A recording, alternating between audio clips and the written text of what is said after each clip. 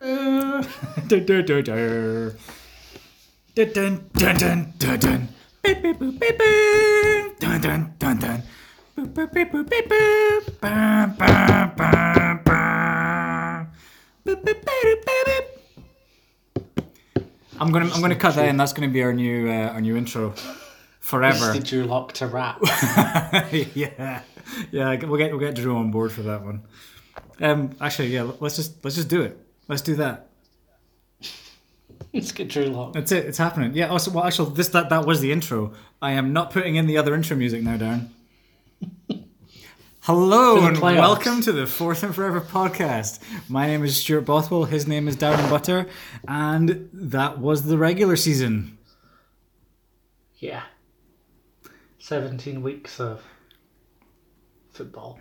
Yes, a lot of it good, a lot of it god awful, and the vast majority of it was in some way, shape, or form interesting.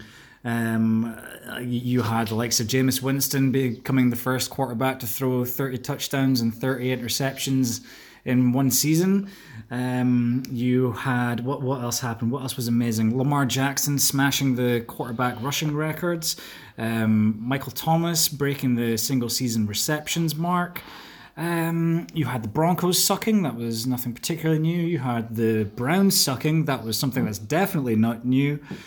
But yeah, we've also had things happen like the Patriots not looking quite like they were, but they're back where they usually are in the playoffs, albeit not quite where they would have expected to be before this weekend. But that's something that we'll get into soon. But yeah, it's been interesting so far, eh? But it's just about to get more interesting. This whole season's kind of been kind of death rattle for some organisations and some teams, and I don't know, like as I've said before, with the NFL I've been watching for maybe 5-6 years. This is probably the first season where I've really taken a overall view to the whole league and not just watched one or two teams. Is there normally this many bad teams? Yes. I mean, it's. I kind of feel I know the rule. Mm. I know the rule that 4 teams come in and 4 teams come out of the playoffs every year. It's been like the rule for about 25 years straight. But there's so many bad teams. So many bad teams this year. Teams that don't seem to have a plan. I think you've had some who've just kind of started to fall away recently. The ones who were they were supposed to be essentially set in stone to get playoffs one way, shape, or form. Like like the Steelers, everyone still expected them to be able to do okay with the even with the loss of Bell and Brown. But then once they lost Roethlisberger, that was like devastating. But then the defense really stepped up, and that made them still win games, and they kind of hung around, but they were still not a complete team. And then you had like the Chargers, who just completely chargered beyond all usual chargered and had a great roster, but just couldn't put anything together because of a lack of an offensive line, and playing like every game just seemed like it was an away game because there was more away fans than quote unquote home fans every week. There was just a lot going down in a lot of these offices, and I don't know. I think there's a lot of teams that are in flux. There's a lot of teams who've already got themselves sorted out with their quarterbacks, but there's other places that they still need to figure out right now, which just says that like they know where they're wanting to go with the quarterback, but now you've got to build a team around them. I was intrigued as to why the Chargers. If we're going to talk about the Chargers, this is literally the only thing I found interesting. May as well. They played Derwin James against the Chiefs. Mm-hmm. Didn't need to play him. It's his first game back, last game of the season. I have a feeling you let him play. Yeah, I know. I have a feeling though that they might look to do a Minkah Fitzpatrick with Derwin James, maybe to get themselves another first round pick. That'd be interesting. Give themselves another opportunity to draft a quarterback. Because, God, forgive them, but the Browns would probably be someone that would trade their pick for like Derwin James, because if they lose Garrett, there's teams that will do that for a surefire thing. But the Browns have their own problems. But I definitely see where you're coming from in that one, especially if they're about to lose Demarius Randall. Yeah, so he's only had a 1-year deal, or he had a 2-year deal, and then Garrett's gone. So there's teams like that could trade their first round pick either this year or next year for someone like Derwin James, and that would give the Chargers another go at getting a quarterback in the first round. But the talent has to be there, and I'm sure when we'll do our draft coverage, which is not that far away now. Are we going to do that again? Oh no! Maybe not as in we might not do it with such vigor this time around. Yeah, I think what it's like during the season. Yeah, I think we know what we need to put our priorities into and stuff, but yeah, maybe not so much that. But like right now, we're getting to the stage of the season where we can kind of do what it is that we wanted to do at the very beginning, which was to have like a look back at the week that's just been, but then preview the week that's coming up. But we can do that now because the games last week, there was very few that actually meant anything in terms of the playoff picture, and now we're in the playoffs. It's here, man. We can do it. Yeah. We can afford to do that. We have the time to do that now. I just love the way that the playoffs work in this format, that teams that are finishing 8th or 6th in their conference can rest players, but teams that are first in their conference have to play their full team because if they lose home field. Mm-hmm. It's such a weird, because it no longer comes down to record. It's coming down to, head to head. Yeah, and what's around you at that point. Yeah. Yeah, so like you had the Texans and the Vikings that couldn't change their position. Yeah, they were like set in where they were, which then made it easier for teams like the Titans, who they were playing against. Sorry, the Texans, that is. It just came out there and just rolled over them. Yeah, like it just kind of seemed to me that there's something inherently a little bit weird about it, but I guess that's just kind of a quirk of the game, is what some people would put it down to, and just say, hey, it's just kind of fun, it's just how things play out sometimes in life. The people at the very top have to work that little bit harder, and the other ones can just roll on in through the back door and end up doing something with it. Exactly. Mm-hmm. Speaking of rolling on in through the back door, it kind of feels like we're doing that this week with our severely cut down review schedule that we're planning on doing here. So I think we've only got 2 and maybe a half games to kind of get back on, but I think I'll just rattle off some of the scores from the other games, and if you have anything like a point you want to make about any one of them, and just jump right in, okay? 45 minutes later. Okay, yeah. No, yeah. I'm not doing that. We're not doing that. I'm like, I will stop you if it gets anything longer than just a point. Okay, carry on. Okay. I'm going to start with the Cleveland Browns 23 and the Cincinnati Bengals 33. You want to have an opinion on that one, right? Because that was first on the list, Aaron. I'm sorry. Blame NFL.com. Blame the man. Getting out of the way. Just rip the Band-Aid off, man. I think it's good for them going forward. I'm surprised so big news is that Freddie Kitchen's gone, but then also John Dorsey's gone. So yeah, the John Dorsey thing was probably the most. Didn't really miss on any of his draft picks, other than Greedy Williams not knowing how to not hold people. But Taki, all his other picks have kind of come through, and he managed to pull off the Odell trade, and I think he's just the victim of a bad hire. And that happens sometimes. From what I understand, the problem there is a disagreement between John Dorsey and ownership on the team structure going forward, and it just was at the point where it was untenable, and they both decided to mutually part ways. John Dorsey is not going to struggle to find himself another position there, because he is, to my mind, one of the best in the NFL at that. So I think it's a mistake they've let him go, but all the best to him. And the Browns let go of Freddie Kitchens, so they've got to make another hire soon. Yep. So they're looking at Greg Roman, Josh McDaniels, Mike McCarthy, and Eric Bieniemy. Eric Bieniemy. Eric Bieniemy. Yeah. Okay. This is great. Yeah. Great audio. Absolutely. And that's too long on the Browns Bengals. So wrap it up. Yeah. So I would like Eric Bieniemy to get the job, but Eric C. an enemy. But we'll see how it goes because I kind of feel you have to get a GM before you get a coach. So we'll see. Anyway, Indeed. Terrible way to end the season. It means they end with the same record as the Dolphins. Ouch. Yeah. That is painful given the way that the season started for the Dolphins. They've done incredible. We'll get onto them shortly because I'm going to skip on to the Chicago Bears beating the Minnesota Vikings, who didn't care because they were already set to where they were. Chicago Bears win on a late field goal from Eddie Pinheiro, 21-19. And that's it. The end of a disappointing campaign. They will look to regroup next season. Vikings roll on into New Orleans on Sunday. So we assume that Tannehill's being franchise tagged. That means that Chicago are looking at Eli Manning, Trubisky, potentially Cam Newton, yeah, or another first round quarterback. Phillip Rivers.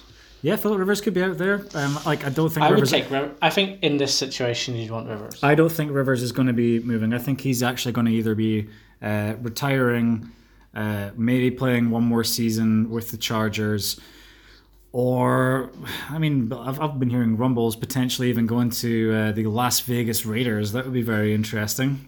Mm-hmm. I mean, it does. I don't think it would suit him at all, but it would be interesting. Anything the Bears can do to free up what is a very good receiving core from the tyranny of Trubisky. What tyranny? Would be great. Like, I don't even know. It doesn't matter. Like, we'll see them next year. Yeah. But Sean Mannion getting a game. Yep. And Mike Boone playing well. Good for them. There you go. Bit of depth. Vikings lose, but they win. Mm-hmm. So they're good. Because that's how the last week of the season works. Yep. Moving on. The aforementioned Phillip Rivers-led Chargers fall to the Kansas City Chiefs. Now, I won't necessarily mention the Chiefs' status in the playoffs yet because that's kind of actually now whatever. Chiefs go. Chiefs get the bye. Chiefs get the bye. Okay, and we'll get on to the other ones later on. Yep, Chargers just whimper out again. Chiefs manage to roll on. They get the win that they need to acquire themselves a bye, which is incredibly important in that AFC. It was just a solid performance from them, especially to round things up in the second half. Yep, no one wants to be playing the Chiefs. Simple as, especially at home. The Chiefs, if you have someone like Derwin James ruining all your passing, then you just run around them with Damian Williams. Yeah. Easy. Too easy. 21. And are you just been looking at play sheets? Because it sounds like you're the Chiefs play caller there. Eric C. Anemone. Eric Banana Pancakes. Also helps when you get a couple of interceptions and Mecole Hardman runs from the parking lot into the end zone. Wait, Phillip Rivers throws an interception? Never. Yeah. Anyway, at least two of them. Yeah. And moving on, and another team that didn't care what was going to be happening in this one was the Buffalo Bills, who were already guaranteed their bye, and they fall to the New York Jets in a snooze fest, 13-6. You also had a better record than the Browns. I'm going to cry. I just can't deal with this anymore. Yeah, it's crazy. Like the Browns were a victim of a really, really tough schedule and also just being bad. It's just there's no two ways about it. We can go into them in depth later on, but in this one, the Bills, they didn't need to do anything. It didn't matter. The Jets just kind of. Actually, I don't think that this changed the Jets' seeding in the draft. I might be wrong there, but I don't think it really mattered. So this game was pointless, really. Yep. Mm-hmm. And they kind of went. The Bills went against Josh Allen's wishes. He wanted to play, but didn't need to play. Yeah. You're young and you want to play every game and get your stats. Yeah, he should understand it from a business and game perspective, is that they want him fit and healthy. It is a totally nothing game. Let's not risk anything. I think it's because they were unsure if Matt Barkley was going to be fit. So Josh Allen was like, I'll just play and it won't be an issue, but, it doesn't matter. 13-6 to the Jets. Nah, they're good. So yeah, that's a pointless one. By the way, interesting statistic. Le'Veon Bell didn't have a single run over 20 yards this entire season. Gase's fault. Yeah, Adam Gase doesn't like him. He's refusing to answer questions on Bell's status with the team next year, just insisting to pass it off to his general manager. Adam Gase I just do not like him as a head coach. He's just so abrasive. Anyway, yeah, this is a team that doesn't matter. Which is it's strange because Joe Douglas seems like such a easygoing GM and someone that probably would get on quite well with the players to have such an abrasive head coach. But then, as we said, don't hire a GM after you hire the coach. So, moving on. Yeah, don't like him. So another game which was almost a bit of a surprise was the Green Bay Packers versus the Detroit Lions. Now, the Packers managed to pull it out of the bag in the end and come out on top 23-20 victors. But, I mean, actually, wait, so they're the number 2 seed in the NFC now, right? Yeah, so they had to win this game. So this game did matter. Yeah, Darren, your headphones have gone weird again, or so your speaker even. Well, you sound like you're in a paper bag, Stuart. I can't understand a word you're saying. Oh, this just makes for fantastic audio for us. Okay, we'll need to do the call again. I don't know what it is like. Sometimes it just sounds like it's really muffled and stuff. I haven't touched anything. Let's quickly stop the call and start it again, right? Cool. Okay. Do. I wonder if he's saying stuff to you guys right now as well, because I'm not cutting any of this out. I can't be bothered. Oh, here he comes. And hello.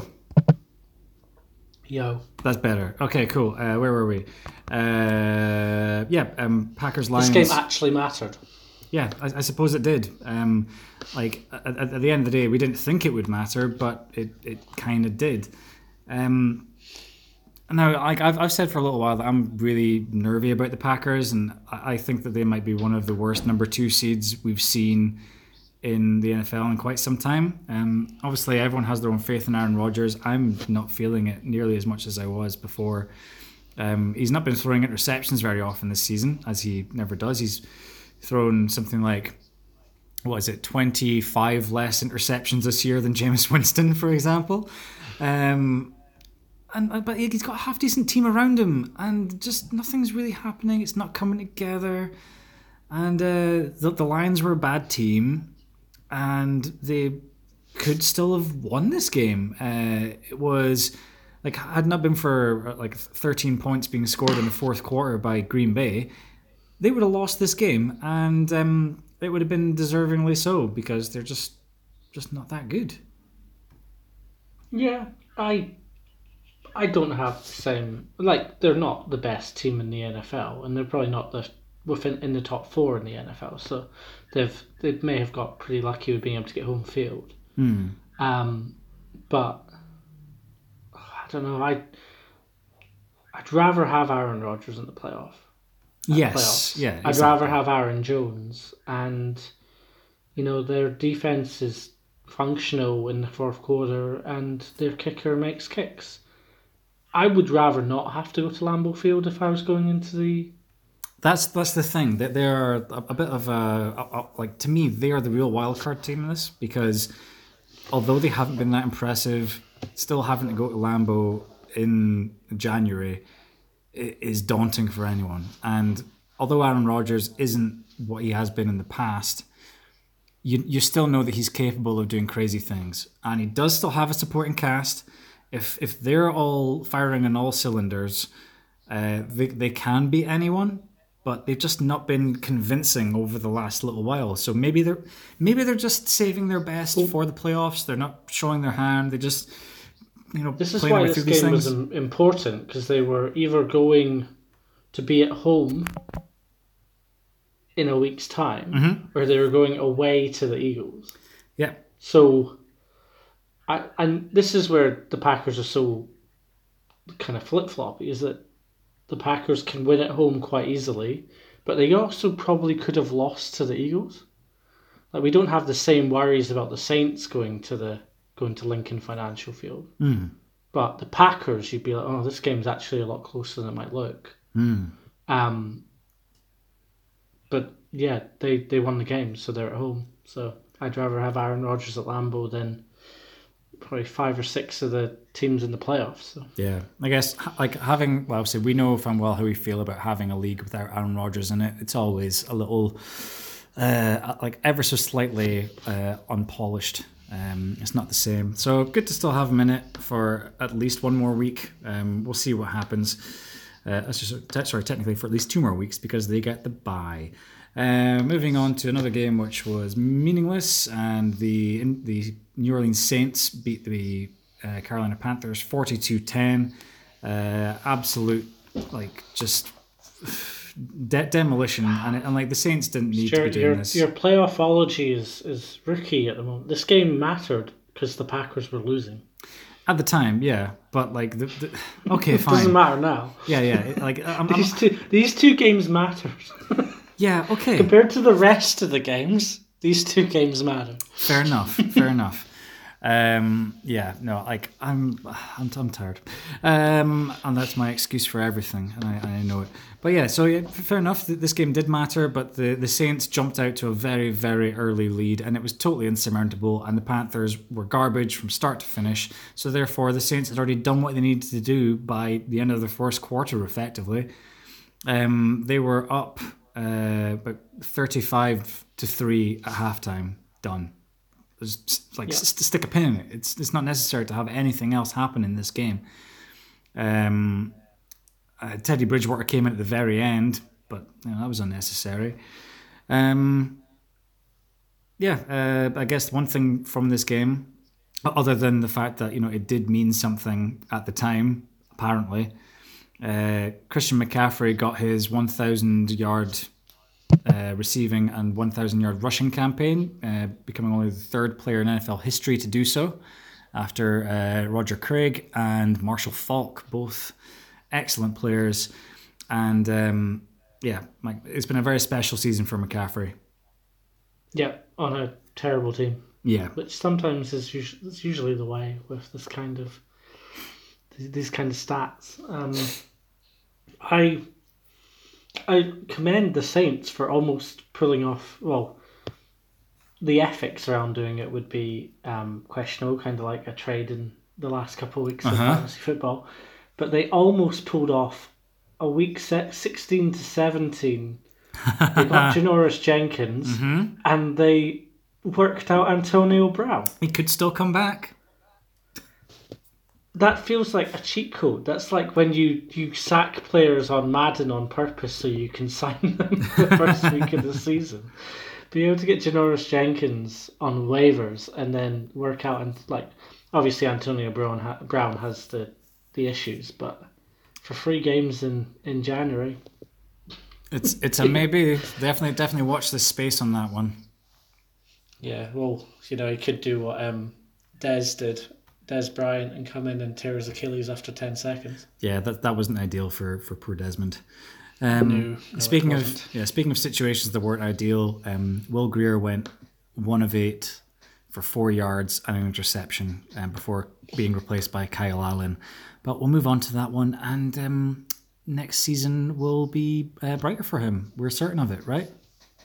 Yeah, he'll enjoy working in his finance job. Oh dear. With his degree from Virginia and his $2 million in the bank from playing a season in the NFL. Yeah, good start. Okay, moving on from that one, and the Atlanta Falcons were the beneficiaries of Jameis Winston's record-setting final interception and pick 6, having got them back into the game and forcing overtime.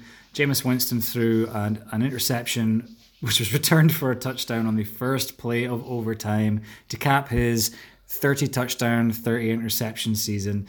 The greatest volatile quarterback of all time, which also makes him the worst volatile quarterback of all time.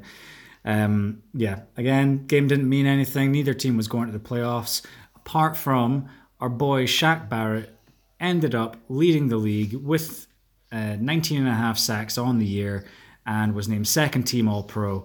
Our boy Shaq Barrett. Dan, can I just ask for just a little round of applause for our boy? Great job, man. We'll get you back on the show again sometime, although it might cost us substantially more money. Incredible showing. My only stat I want to point out is that Jameis Winston's rookie contract started with a pick six and it ended with a pick six. Oh, wow. Perfecto. That's a great stat right there, actually. Also, I should probably point out that all 22 of Tampa Bay's points actually came in the second quarter in this one. That's pretty impressive. Yeah. So he can do it in 15-minute intervals. Yeah, that's it. But then he can also throw 3 picks in the space of 4 passes, I think it was he did earlier in the season. And also his pick 6 in overtime was the 7th of the season, which is the most in NFL history as well. It's just incredible. Vegas and New Jersey and whoever now is allowed to gamble lost a lot of money on the first 15-minute Jameis Winston bet. Mm-hmm. The over-under every game was... I think they kind of thought that he can't do it again, can he? So we'll leave the line where it is. They keep thinking it's going to work at some point, right?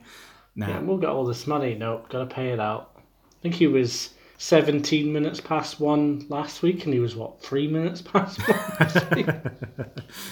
He is incredible. He's incredible. And we love talking about him.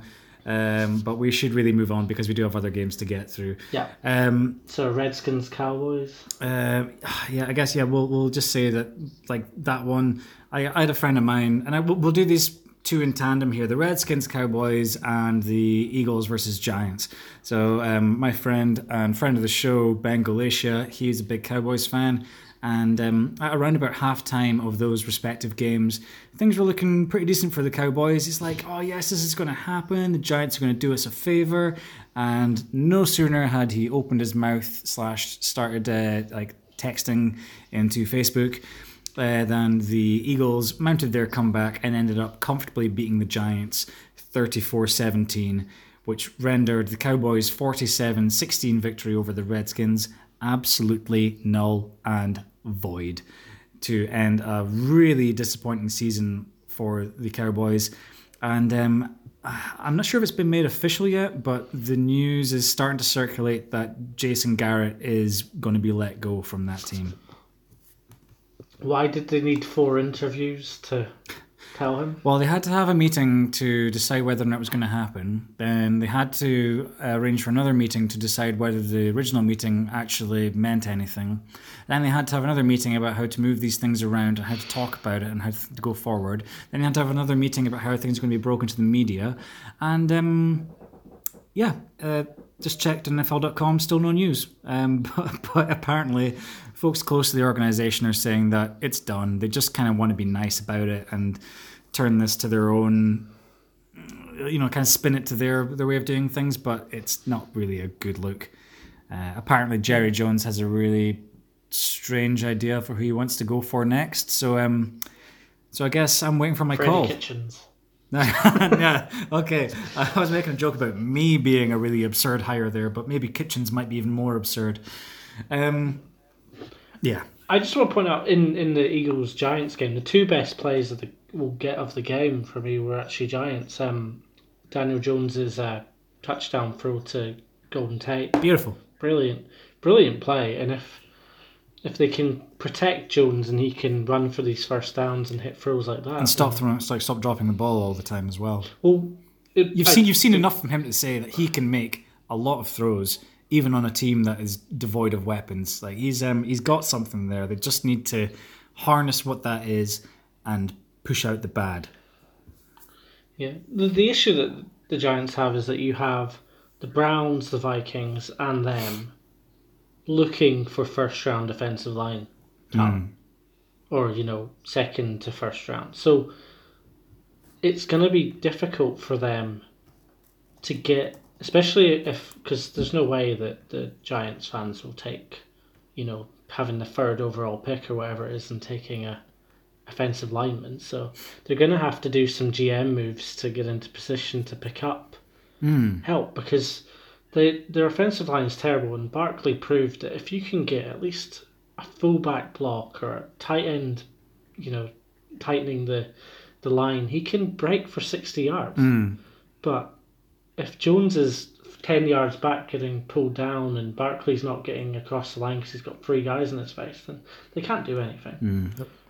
So they have problems. But the Eagles have more problems, but they're in the playoffs. So yeah, the Eagles have managed to stumble their way into the playoffs. And I guess that's primarily down to the fact that the Dallas Cowboys have just been awful in the second half of the season, like even more so than the Eagles. It's just been an absolute... It's just the big games, and it's Garrett. Like, that's Garrett. Like, if you can trounce the Rams when it doesn't matter, and you can trounce the Redskins when you know the Eagles are winning, that's a mindset thing. The Eagles are getting hot when it matters, and like I'll tell you right now, despite the fact that they've not looked good for the majority of the season, nobody really wants to be facing Philadelphia right now. They're finding their personnel after things haven't really worked out for them. Greg Ward's looking good. Boston Scott's been good. Miles Sanders has been good. Carson Wentz is starting to find his feet again and find these passes. Like, they are a massively depleted roster, but they still have a talented defense, and they're making the most of what they have. And it's going to be like really difficult for a team like Seattle to deal with next week as well. You're going into the playoffs with an 11-5 record and having to go and play against Fletcher Cox and Malcolm Jenkins away from home. Yeah, it does seem very unfair, but it's the way the system's worked, and it's worked for other teams in the past, especially the Patriots. And it's just, if they can get a couple of their players back, Ertz especially, Ertz has got he's got a gastric problem with him. So if they can get him back from illness and they can tighten it up a bit more, they have the talent. Dallas Goedert was clutch in this game and last week. Yeah, Goddard is a really good tight end. They've and the irony of it is that they moved up in the draft to pick him ahead of Dallas. So he's from Dallas and he's called Dallas. Yeah, it's funny how people are named like that, eh?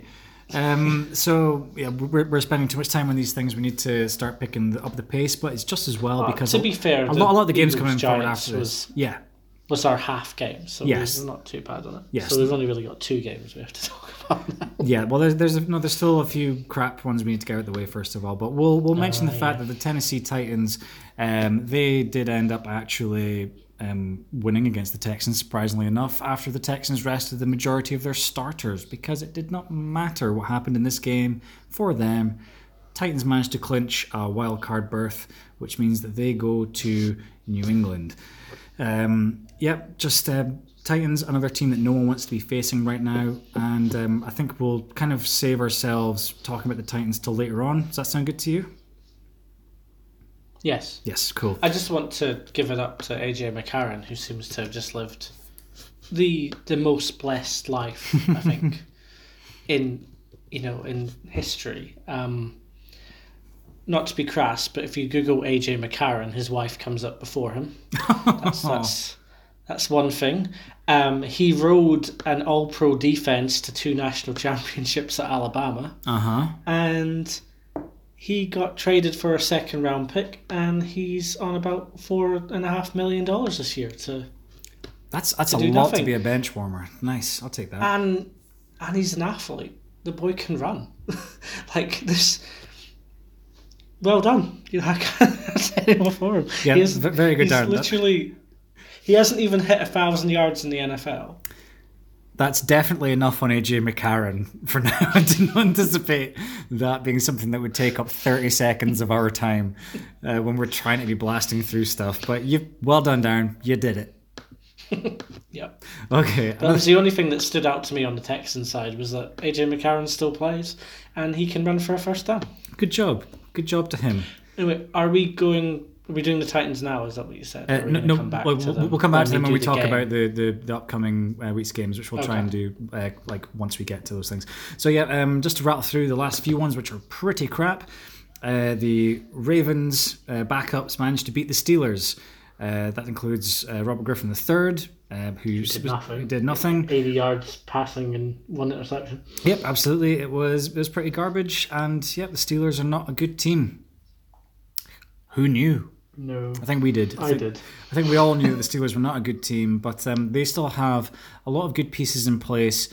They've got some questions to answer in the offseason, especially regarding what's going to happen at quarterback and that offense, because it has been moribund, to say the least, over the last little while. It's been pretty garbage. And the Ravens, of course, we know where they're going. Even if their backups can still put 28 points up on a decent Steelers defense, so that's not bad. Yes. Okay, Colts lose to the Jaguars 20-38. Gardner Minshew time. Yeah, good for him. I mean, like that's still a really bad situation there in Jacksonville, and the Colts still felt that they had something in Jacoby Brissett for the first half of the season, when I think he threw 14 touchdowns and 3 interceptions in the first half before being injured. And since then, I think it's been 3 touchdowns and 4 picks. It's just not been the same. And you just kind of expect there to be like just more from him going forward. So they've got some decisions that they need to make. And yeah, Jacksonville, I suppose, they still have decisions that they need to make regarding that quarterback situation. But I guess that's something that we should probably not talk about just now, because it's like doesn't mean anything for this year. So if that's Brissett, okay with you, okay, on you go. Yeah. Brissett will be the starting quarterback next year because they still hold Luck's rights for 2 more years. Mm. So if Luck does want to come back, they're not going to draft a first rounder or a second rounder this year in case Luck wants to come back in a year's time. So they've already signed Brissett to next year, so I would be very surprised if Brissett didn't start next season. If I were the Colts, I'd be hiring someone to get into Andrew Luck's inner circle and just constantly keep them updated on what his thoughts are on returning. Yeah. Just something really sneaky and disgusting. Years. Yeah, exactly. Yeah. Well, that's why they paid him as bonus. Mm-hmm. They paid him as bonus so they could hold his rights to the end of his contract. So. Oh no! Like they were just doing it out of good faith, Darren. Of course. No, yeah, of course. Well, if they waived the money, he becomes a free agent.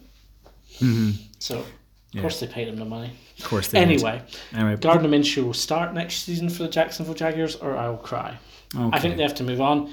Next season, they have to start with Minshew and Armstead need to be playing. None of this Foles and Fournette crap. They need to move on. Yeah, we'll see, because Leonard Fournette seems to think that he's going to be back next season, but I guess we'll just wait and see what happens there. Maybe this getting rid of Tom Coughlin thing is going to be good for them, but apparently they're going to be keeping Doug Marrone. They've come out and said that Doug Marrone's the right guy, and with a GM that's player friendly, it should work. It's like, cool. It's not. You think that's it? You think that's really it, though? Because it was the on-field stuff that was the problem. Anyway, we can discuss that later on. Yes. So to go to my team, the Denver Broncos managed to stave off a furious fourth quarter comeback by the Oakland Raiders with essentially the last play of the game to deny a 2-point conversion. And they came out 16-15 winners. Drew Lock wasn't exactly fantastic in this one. Philip Lindsay went over 1,000 yards for the season. Derek Carr was relatively efficient, sort of. He got yards, but they didn't get touchdowns till towards the end when it almost mattered. But that's it. I don't really have much else I want to talk about in this one, to be perfectly honest. Derek Carr is useless in the red zone. Can't see a lane to save himself. They have good receivers, and Drew Lock for the Broncos looks like a star in I don't know about everything other than actually playing. Okay, yeah. He had some great footage of him on the sideline, just I was about to say bobbing his head, but no, he was really giving it laldi to what was the track? It's the one from the Madden soundtrack that plays at nearly all the stadiums. I can't remember what it's called. Yeah, well, he was rapping away, like really getting right into it as well, and becoming certainly a social media star for that. I like him. I just want to point out to everyone that was saying, all the ex-pros in his mentions that were saying, oh, you're only beating the Raiders by 9 points or whatever it was. You can't be that happy on the sideline. It's like, fuck off. Seriously, the guy's in his rookie season. Let him enjoy this. It's a close game between division rivals. He's probably just either got a field goal or a touchdown. You're in the moment. It's like, you can't, if you lived your life going, we can't enjoy putting up a touchdown against the Raiders, then what's the point? That's a divisional opponent. It doesn't matter if the game means nothing for either team. It's the fact that you're there, you are enjoying your life, you are getting a victory for your home team, you're contributing. Celebrate, have some fun, get passionate. He's a good kid. He's shown some flashes this season. Just hope for more next season. Like, the Broncos ended 7-9, the Raiders ended 7-9. It's probably a moral victory for the Broncos as well, because they shouldn't have been 1-5 or whatever they were. So every game they've been in has been close. So at least you didn't have a worse record than the Raiders. Yeah. And you had a better record than the Chargers. So yeah. So it's been a bad season, but in your division, it's not been as terrible as it could have been. Yeah, exactly. So puts you in a. We somehow managed to finish second in our division on 7-9. Which means that the Raiders pick ahead of you. Unlucky. Yeah, they do. Oh, well, whatever. So like I said, I didn't want to talk about that one very much, but we did a little bit. The Arizona Cardinals ended up losing to the Los Angeles Rams 24-31. A disappointing season for the Rams after the Super Bowl appearance last year. And I think the Cardinals, despite the fact that they've lost a fair few this season, they're definitely showing flashes, but in this game, it was just kind of the Rams just played better in patches and really just put it all to bed in the fourth quarter. It was I don't think it was as close as the scoreline suggests. Really, Jared Goff was pretty good on the day. Todd Gurley continued to be what Todd Gurley has been this year, and that is not particularly impressive. It was just not great from them, and the Cardinals were exactly what you'd expect from them. A little bit patchy on the quarterback side. Kyler Murray had another 300-yard game, two touchdowns, 2 picks, and Kenyon Drake is the only pure running back they've got working for them at the moment. I don't know if it's the Stan Kroenke way, but the Rams really remind me of Arsenal right now. They've got an overpriced team. Well, not right now, but a few years ago. Overpriced team that's won a few games, that can't really seem to move because of the personnel they've got. And the best thing they can enjoy is that they have a new stadium. And the thing about the Rams is they always try to run it in. Yeah, exactly. The IT even crowd when teams references. are playing out of contain. Indeed. Again, I don't think we need to dwell too much on those teams at the moment. So shall we go in and talk about... Still finished 9-7. Yeah, but not good enough. In a good division. Yeah, indeed. I think if we'll get on to some of our bigger games from this week, you happy to start with the Miami Dolphins at the New England Patriots? Yes, I am happy to talk about that game. As am I, Darren. I'm exceptionally happy to talk about that. And you've got to wonder why.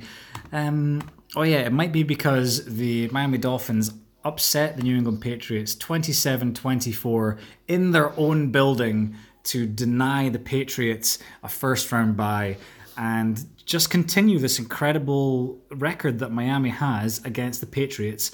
They just have these problems against them, and I actually thought that this might happen, purely because the Patriots have not been that good this season. The Dolphins have been finding form, for whatever finding form in the Miami area is, and Ryan Fitzpatrick was Ryan fantastic today. They just did everything that they possibly could. They threw the kitchen sink at the Patriots.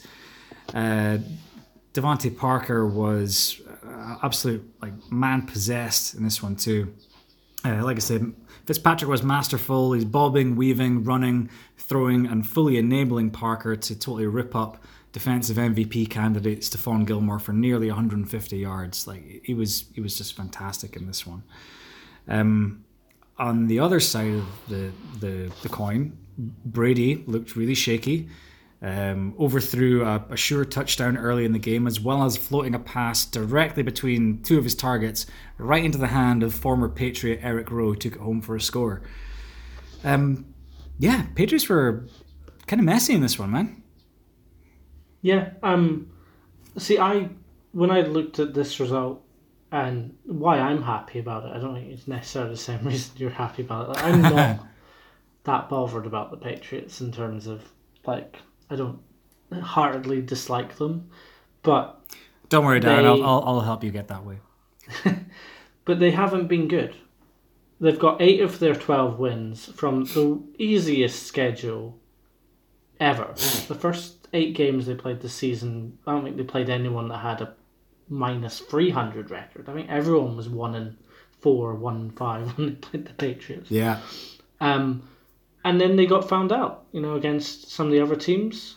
And they don't deserve a first round bye. They didn't deserve it over the Chiefs, who won games on backup quarterback. Especially with the way that they've played in the second half of the season. They're actually the worst team in that division over the end of the season, because they've started to play against either teams that have like they're just better than them, or teams that are just that little bit more determined. And like Tom Brady's been one of the worst quarterbacks over that time. You just cannot throw outside the numbers.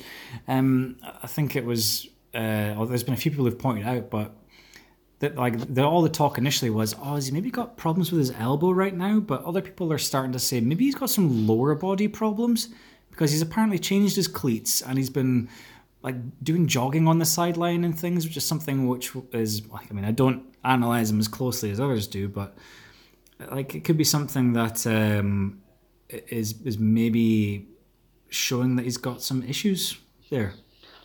The disappointing thing for Belichick will be that if he knew his team was going to play this badly, he may as well just play to Stidham. Darren, do you want to be the man to bench Tom Brady going into the playoffs?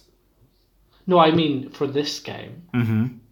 Because you probably feel you could win against the Dolphins anyway, and if you lose, you're playing at home in the wild card. Like, I get why he played, but if there was an injury, I think it's more they're trying to hide any injury concerns, where some other teams might have not played Brady in this game.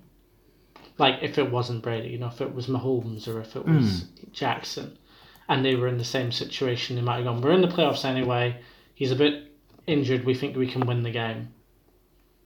We're going to sit him or only play him in the first half or something. But they don't like showing their hand, and I think to their detriment in this game that they've had to put Brady in maybe when he wasn't 100%, and he didn't look great. And I don't know. Patriots, we'll get onto it, but the Patriots are at home in the playoffs, but they've never won a Super Bowl from a wild card position, so maybe it's beginning to look a lot like Christmas in the Buffalo. We can only hope. But I mean, during the course of this game, especially towards the end, I was watching this in a hotel room in New Plymouth as my girlfriend and I packed up to move on to our next hotel on our world tour of the Taranaki area. And I kept saying to her that the Patriots are never out until the final whistle. And they totally stuck around. And that was my excuse for not helping with as much of the packing as I should have been. But yeah, with 8 minutes 30 to go in this one, the Patriots led a touchdown drive to go up 24-20. But they left 3 minutes and 50 on the clock. And that's something which, if you do that to the Patriots, you'd expect, that's way too much time. They're going to come down the field and score. But with the Dolphins, you're like, is this gonna happen? Just really not sure. But then they led one of the best drives you'll see all season against what is supposed to be one of the best defenses in the league, if not the best, according to some people, to go the length of the field and score and leave just 25 seconds on the clock to totally deflate Gillette Stadium. And then when you think, oh, maybe 25 seconds is still enough for the Patriots, they did nothing. They didn't give themselves a chance. There was balls overthrown. There was just like the defenses were just right on the wide receivers the entire time. There was nothing that could be done. The Dolphins were just solid in this game, and they need to be commended from a football perspective on giving it their all this season after everyone just thought from the very beginning of the season that this is just a complete tank mission from top to bottom. I think that certainly in terms of the trades that they've made, they are tanking, but in terms of the football side of things and trying to win games, they have really been going for it. And considering where they were and where they are now, it's really, really impressive. One thing I find great is that Fitzpatrick has given himself pretty much another year, because I think it is likely the Dolphins will use their Steelers pick to take Tua, who is injured, and then they'll redshirt Tua. What the hell happened to Josh Rosen? Oh, they haven't. They don't. Fitzpatrick is playing like Lionel Messi, so you gotta love him. Like, put him in the Hall of Fame. Put him in the Hall of Fame. It was this Hall of Fame moment, and he took it.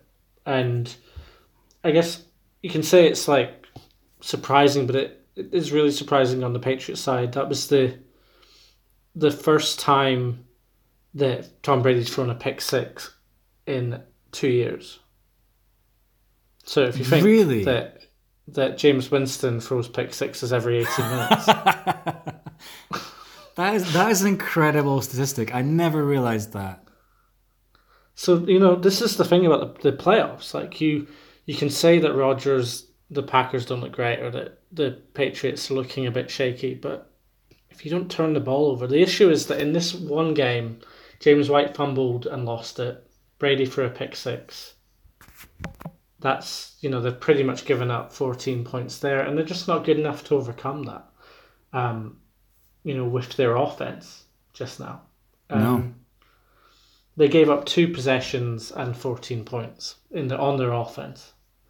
And the Dolphins took advantage. And one thing I'll say for the Dolphins is they seem to have played this season really well. You're coming out of this season with Flores really getting a handle on the way he wants to play, which is they're going to be the most attractive team to watch in a couple of years. They've got Brian Albert Flores, Wilson, amazing job already. Albert Wilson, the last 3 or 4 games running. This is the most interesting. One of the most interesting things is that Albert Wilson's their best rusher, and N'Keal Harry is the Patriots' most efficient rusher as well. He's running for 11 yards on average off of like 20 carries. Going on that stuff now, I'm guessing you probably looked up these statistics, but who was the Dolphins' leading rusher this season, and by how much? Sorry, with how much? Fitzpatrick by about 90 yards. Ryan Fitzpatrick ran for 243 yards on 53 carries to lead the team. And by contrast, Kalen Ballage ran for 74 attempts, but ran for 135 yards. It was 1.8 yards per carry, which is pitiful. So pitiful. It's really bad. Well, that's 2 really, really pitiful tallies. But yeah, Fitzpatrick, leading passer and leading rusher. I mean, like, who else did that this season? I'm pretty sure only Lamar Jackson. So, Let's think with Dolphins. Brian Flores figuring out his team. Albert Wilson's looking good. Mike Gesicki's starting to play like the player he was at Michigan. Yeah, props to him. He had some really good catches. Devontae Parker got his new contract. He did, and they've been able to rest Xavier Howard. So they have players. Now it's just, this is what GMs get paid for. You've got 3 first-round picks. You've got a Hall of Fame quarterback. Go and make some magic. Go and get some players so you can take advantage. Because this is the thing with the Dolphins. They get into the playoffs with Tannehill because they were beating the Patriots. They were the only team beating the Patriots in their division. Therefore, it was securing them, wild card spots. And they've beaten the Patriots again. So incredible. They need to win the other games. Win the other games and you'll be in the playoffs. because you seem to be all right against the Patriots. So we'll see. We'll see what they do next year. But I guess we'll speak a bit more when it comes to the Titans-Patriots game. But I love it. I love when the Patriots aren't an efficient, scary monster like they were in the Super Bowl. Me too, Darren. Me too. But to be fair, when they were coming into that Super Bowl, people were worried about them as well. So we'll see. True. Okay, so moving on to our next big game of this week, and the San Francisco 49ers clung on for dear life against the Seattle Seahawks after being comfortably in front at halftime, 13-0. And then the Seahawks just formed this onslaught, and it just looked like it might happen again for Seattle, as it has on so many occasions. And it just turned out that the Marshawn Lynch return just wasn't quite there. It wasn't quite enough. When I say that, Marshawn Lynch didn't look a patch on what he used to look like, but he still had a couple of important carries. And I think the most important potential carry is the one that he didn't make right at the very end of the game, which I suppose we'll get to after we talk about the bones of this. Seahawks had a chance to win this one at the end after being behind for so long. It just didn't happen. And once again, the 49ers managed to find a way to win a close game. Yeah, the 49ers have been in the most entertaining games this season, but they are also probably in the most entertaining division. So, but they've really had to work for it. Their defense hasn't been quite where it was at the start of the season, and it's put them back a bit. But they've overcome the adversity, and they finished 13-3. And I think I remember going back to. If we go back to when we first started and we were like, oh, which team do we want to kind of do? This is before we realised that talking about 14 games a week took ages. Yeah. That we were going to feature a team that we were going to support, and it was the 49ers that we never ended up really doing. But believe us, listeners, we definitely did decide that before. We didn't just make it up now just for the sake of it, honestly. But I think my issue was I wanted the 49ers because I wanted Garoppolo to do well, but I thought that they were going to get hammered in their division. And I didn't expect this 49ers team to go 13-3. So they've just been really good. It speaks volumes for Kyle Shanahan and the way that he's made that team click and that offense. And I mean, like a couple of players who've really jumped out to me, other than like your Jimmy Garoppolo is the one who gets talked about, and your George Kittles. Raheem Mostert has really come up big when it's been important, and Deebo Samuel is really showing that he is a difference maker in that team, be it in the running game or in the receiving game. He's a big time weapon. Yeah, I really feel that the 49ers' most important player is Kyle Juszczyk. Like everything runs off the back of his blocks. He's a catching threat, and the whole Shanahan kind of system kind of needs that fullback to make space for the runners and to block for Garoppolo. They're kind of coming out in two back sets most of the game, and it really mixes it up. And when you look at what's happened to like the Patriots after losing like James Devlin, I think we're really seeing a comeback in these fullbacks, and Kyle Juszczyk's been the best fullback in the league for about 6 years, and he makes a huge difference to this team. Yeah.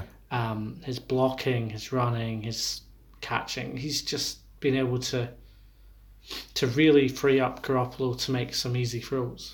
Yeah, a throwback to the Tom Rathman days in San Francisco there.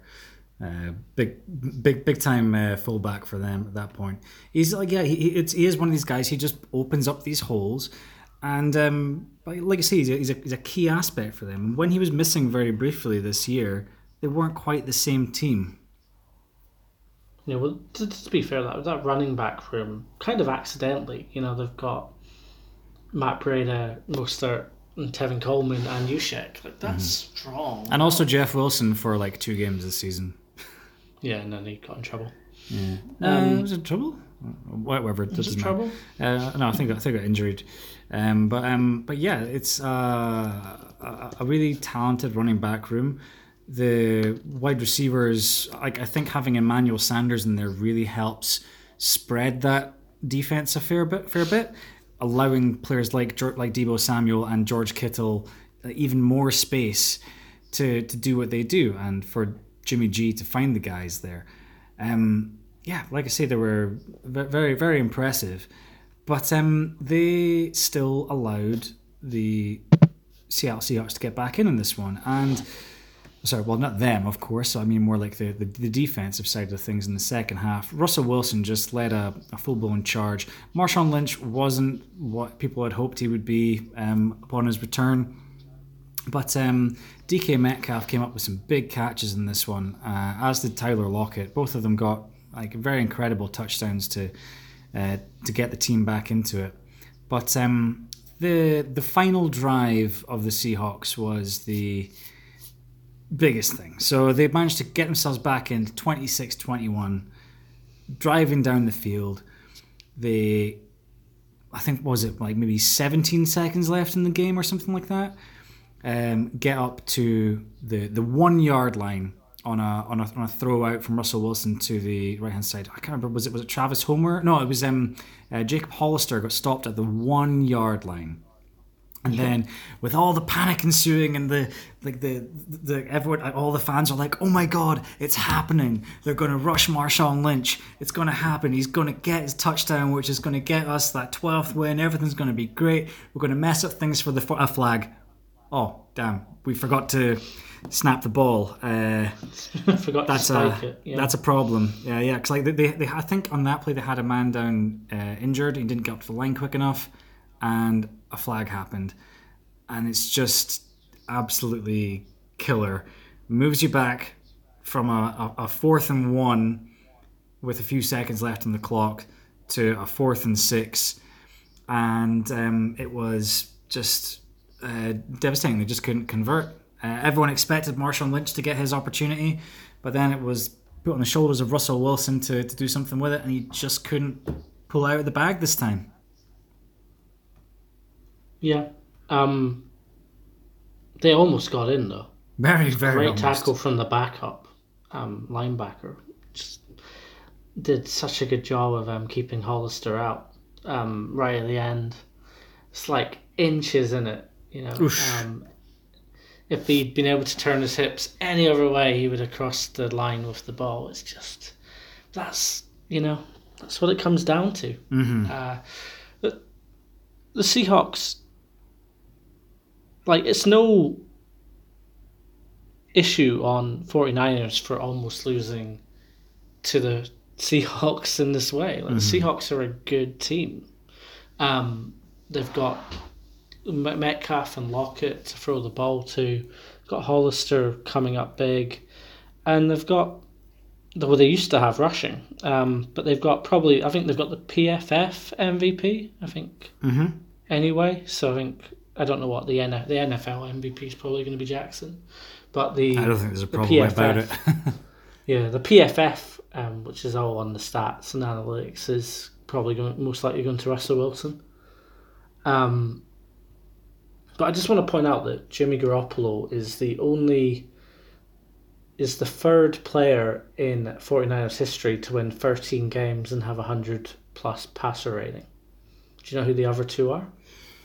Joe Montana and Steve Young? Yes. So there you go. That's pretty good company to keep. He hasn't been that bad. I think one thing is now... Sorry, Dan. I just need to stop you very briefly because I do think that although that is great company to be in, we need to account for the fact that it's a very different era these days, and there's certain things that will be skewed one way or another. I don't want to sort of discount it or devalue what Jimmy G's done because it has been incredible. But yeah, there's certain things regarding era there which I think are we just need to acknowledge it. Yeah, okay, that's fine. Sorry, but, please continue.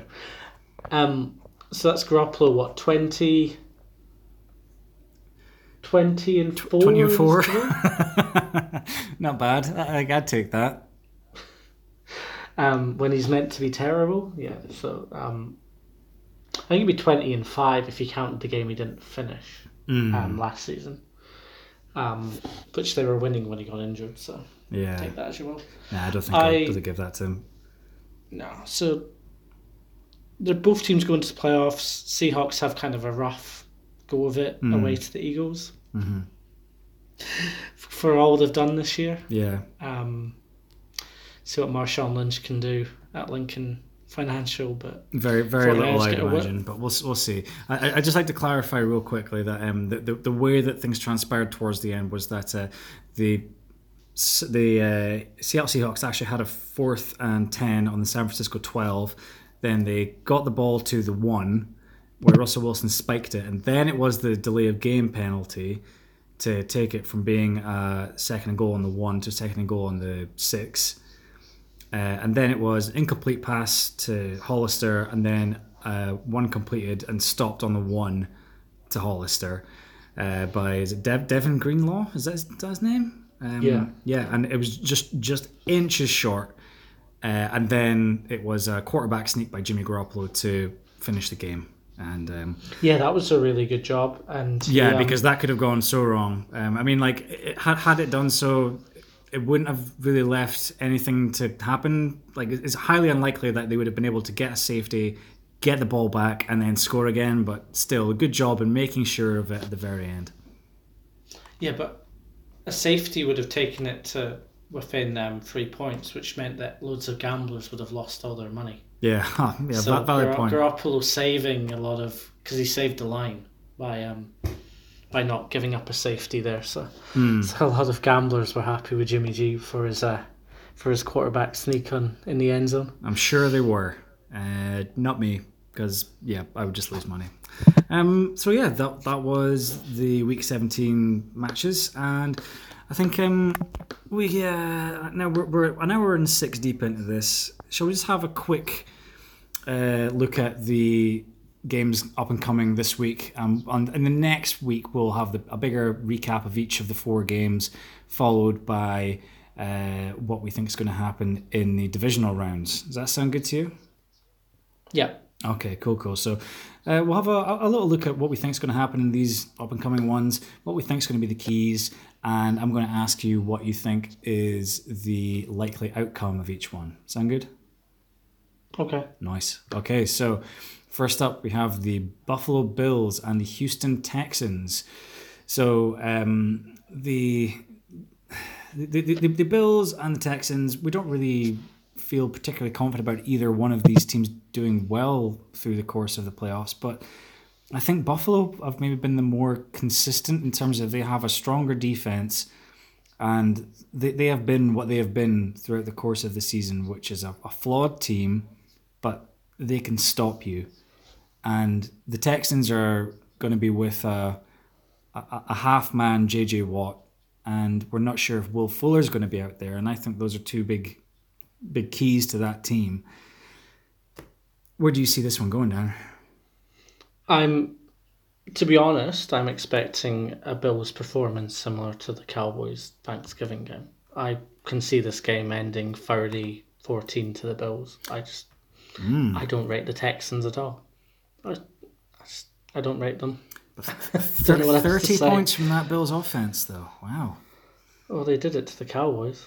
This is true. And the Texans just... They don't... I haven't seen them play well in a playoff game. Well, that's because they're always one and done. And and this defense is going to get to Watson. So I think it's more likely they give up possessions like from picks or fumbles to put the Bills in good positions in, the Texans side of the field, rather than the Bills going on 90-yard drives every time they get the ball. But I can see the Bills really taking advantage of that because their defense is elite. Okay, yeah, I do believe that the Bills will win this one. But in terms of the margin of the outcome, I think we're slightly disagreeing on that one. I'm going to say that the Bills are going to come out victors 20-15 is what I'm going to say. Nice. Nice. But the Bills and Texans don't play each other. They've only played each other 3 times in the last 7 years. Mm-hmm. So, yeah, this isn't a game we see very. You'd expect, when you think of it, Texans Bills, that must happen quite a lot. It doesn't. So, we haven't seen the Texans go against this Bills defense, and I have a feeling that Watson, for the third year in a row in the playoffs, is going to be running for his life. Yep, entirely possible, because that Bills defense is really, really good, and they have really cranked up their sack contributions as well. Everyone's really starting to get to the quarterback, and as we know, that Houston offensive line, as improved as it has been, is still in need of some work, and it's going to be difficult for them to hold up against that team. The Houston offense, obviously, that it goes through Deshaun Watson, who is excellent, but he has to run around a lot. DeAndre Hopkins is one of the best wide receivers in the NFL, but he's going up against Tre'Davious White on the outside, and I think that is going to be the key matchup on that side of the ball. If Watson and Hopkins can somehow manage to unlock Tre'Davious White, then that's going to be a potential game changer. But White is that good that it's going to be very difficult for that to happen, especially with players like Ed Oliver breathing down Deshaun Watson's neck. Breakout game for him, maybe. Could well be. We shall see. That sounds like a good length. Or we move on to talk about the next ones. Yeah. Okay, cool. And so the next one, the Saturday 8:15 p.m. Eastern Time game, is the Tennessee Titans at the New England Patriots, who, as we mentioned previously, have missed out on the bye week. So we don't really like the Patriots. And I don't mean that from just my pure dislike of them as a team in general and as a concept. But we know that the offense hasn't been that great. When they have been half decent, they've been against bad teams. Still the number one ranked defense, but again, played against bad teams. I don't know, but I almost feel confident in the Titans in this one. Almost. Because they are by far the better team this season, despite the records being different. Especially with Ryan Tannehill at quarterback, he's just been absolutely lights out. He's averaging 9.6 yards per attempt, whereas Brady's down at 6.6, which is woeful by his standards. And they're going to have Derrick Henry back for this one as well, which is big because he is. When they're ahead, he's absolutely brutal, and he can just be the twist of the knife for any team that has to deal with them. I'm not ready to go against the Patriots, so I'm going to say the Patriots are going to win this one 21-18. 21-18. Okay. Well, I'm going to say the Titans are going to win this one. Let me see now. What are we going to go for? Well, let's do it different. 2017. So 2 touchdowns. 2017. Sorry. 21's not a normal football score. It can happen. Okay, I say Titans are going to win 28-17. Nah, make it 28-23. Let's do that. 28-23 sounds good. Are we writing this down anywhere? Or we just... Nope. You have to remember. Although that's a point. After this, we can go back and we can have a look at our predictions for division winners and losers, because I do have that written down somewhere. Yeah. Well, the one thing that got me was I said that the Week 5 Seahawks-Cardinals game would be one of the top 10, and it ended up being the Week 14 or Week 15 Cardinals-Seahawks games. That was one of the best games of the season. So okay, so we'll flip those. My logic was right. It just took longer for the Cardinals to get there. I didn't take note of those, I don't think, but you can go back and listen to that and check it out if you want, but I'm not. So I think you're definitely at odds on this one then. I think just I'm just not ready. It's because it's in Foxborough. The Patriots are going to win. I'm not going to go against them. I know. At home. Yeah, I'm still thinking that, but I think if I let myself think that, it's purely from the negative perspective of like, oh, but they always do this anyway. It's just like it's futile, like going to Foxborough and having to deal with it. It's just not going to happen for whoever goes there. But the Titans have been really good. I want to see more of this Titans team, despite the fact that they're a perennial 9-7, one and done sort of team. This team with Ryan Tannehill is different, and I want to see more of them. And just for my sanity, I want to see more of them, and I want to not have to deal with the Patriots anymore. Yep. We'll put it this way: if the Patriots get through and play the Chiefs, I'm going Chiefs by 45-30. So okay, cool. I am out on the Patriots in the next round, but I don't think I'm ready to be out on them in this round. Okay, well, we'll deal with that when we get to that. And I think from there we'll move on to the Minnesota Vikings at the New Orleans Saints. Vikings didn't have to do anything this week. The Saints did exactly what they needed to do. And although they've been a little bit patchy in their running back room, and certainly their wide receivers haven't been all that fantastic apart from Michael Thomas, you still have to feel pretty confident about this Saints team, surely. Yeah, I'm hinging most of this on it's going to be a close game if Cook plays. If Cook doesn't play, then it's going to be 30-10. Yeah, the Vikings have really backed into this 30, playoffs. 23. I believe in Kirk.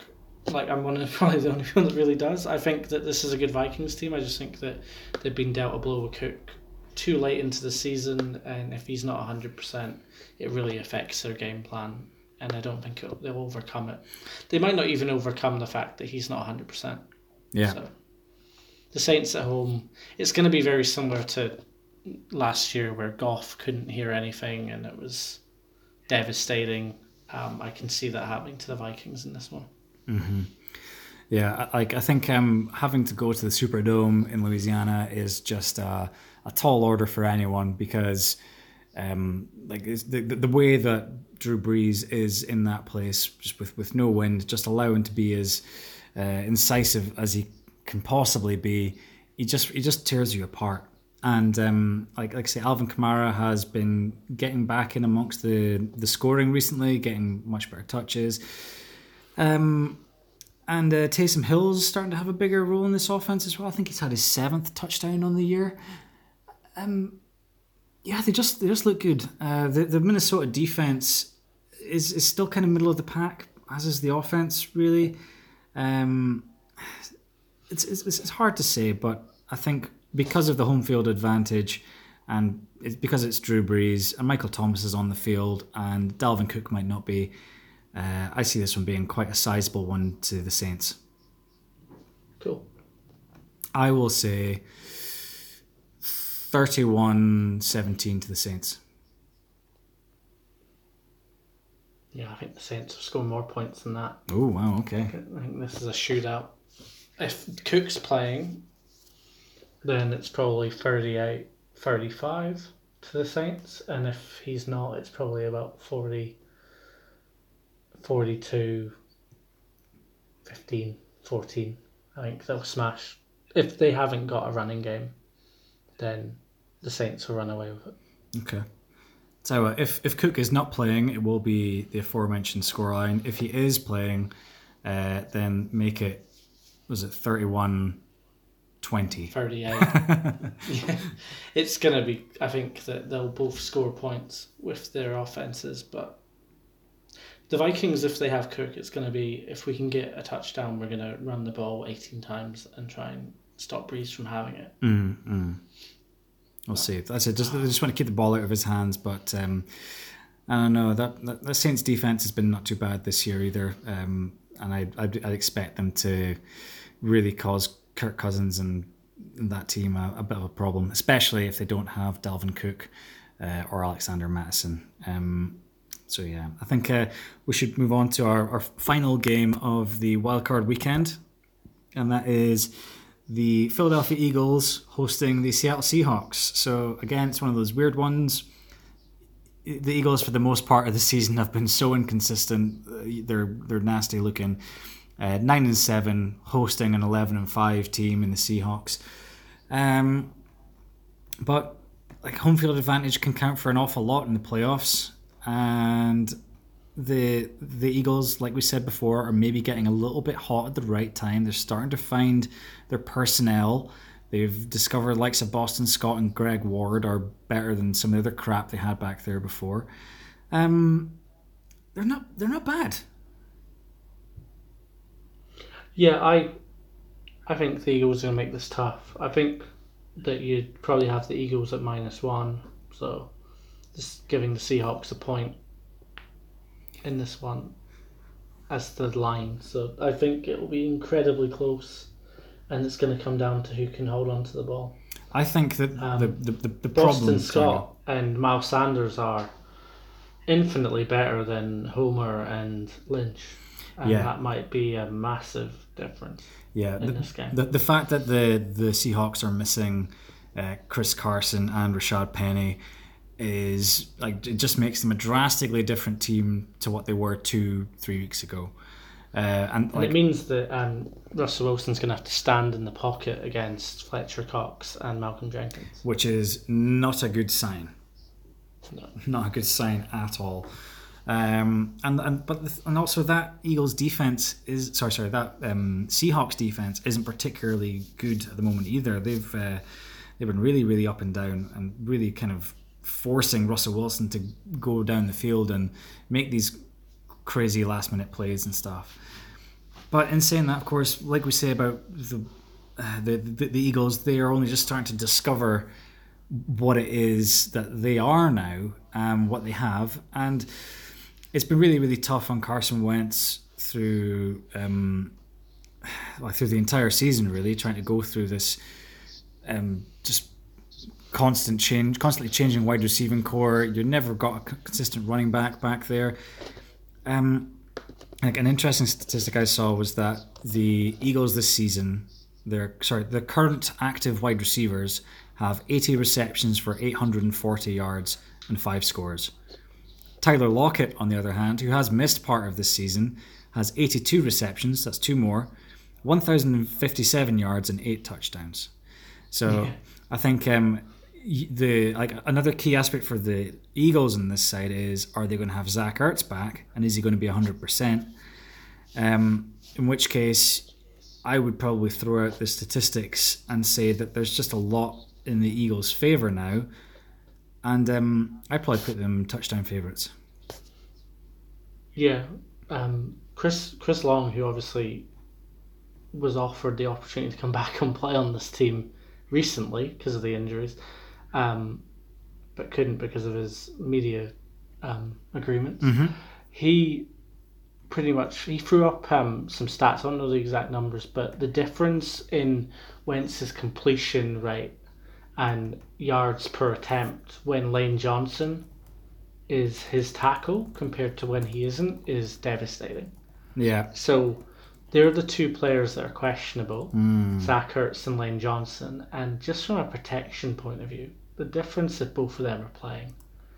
And I think that's kind of what the Eagles want to know, and they probably know already what they're going to do. But if you have Arcega-Whiteside, and Ertz playing, that's your receivers. I think there's going to be very limited switching of talent in this game for the Eagles. I think they're going to be asking their receivers to play every down, and it's up to Wentz to prove that he can do it. And hopefully he does have his offensive line healthy, so that he can at least have an opportunity to do it. That's a valid point on Lane Johnson, who is, I would say, probably the most valuable player on that offense. After Wentz, of course, he is just so solid, and having him not in there is a big loss. But it just depends on what you think of this Seattle defense, which, like, to me, is not particularly great at all at the moment. But you can have players like Jadeveon Clowney who will just pop up every now and again and have a big game when it really, really counts, and then it throws them onto the stage and earns them like $80 million contracts. So I don't know, maybe that could happen this week. I'd say if I was looking at this game and it was the Cowboys, the issue for the Cowboys is actually the positive for the Eagles, in that Doug Peterson compared to Jason Garrett. Doug Peterson has proven that in playoff games he knows when to go for it on fourth down. He knows what formations he needs to be in to get the best out of his players. And game after game, he's just in big game after big game, he's been able to prove that he semi knows what he's doing. Semi. Compared to... So it's going to be a big coaching battle, this one. I think this is the best game out of the 4 games this week. This game's... It could be 40-10 Seattle. It could be 30-15 Eagles. Like, it's just one of those games that could go either way. But I'm expecting it to be really tight and it to be decided on home field advantage, a couple of fumbles, and a couple of fourth down completions. To the Eagles. So yeah, okay. One score. One score. What is that scoreline going to be, Darren? Let's go. I think there can't be, for the Eagles to win, there can't be that many points. I'd say 21-18. 21-18. Good one. Okay, I'm going to go for 17-16 to Philadelphia. This one. Yeah, well, a weird close score, but it's going to like Russell Wilson's going to have his opportunity to do something. It's just not going to quite be able to pull it out, I don't think. It does seem like the kind of game where DK Metcalf is going to throw a poster out to Russell Wilson in the fourth. Like it seems like a trick play game. Could well be. It seems like the kind of game where you'll need to kind of pull it out a bit. Mm-hmm. Excellent. Well, I'll tell you, just before we wrap it up, I will run through to my bedroom and see if I can acquire the list of winners and losers that we wrote up from the beginning of the season, and we can see if we can tally them up. Okay. Be right back. Keep them entertained, Darren.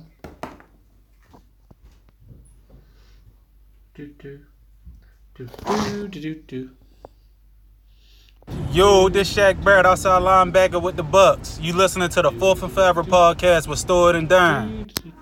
Hey everyone, Cecil the Diesel Martin here. You are listening to Stewart and Darren on the Fourth and Forever podcast, one of the very, very best podcasts in the game. Enjoy, everyone. Hi everybody, you are listening to Fourth and Forever podcast with Darren and Stewart. They're great guys. They do a great job. My name, Floyd Little. I'm a former Denver Bronco.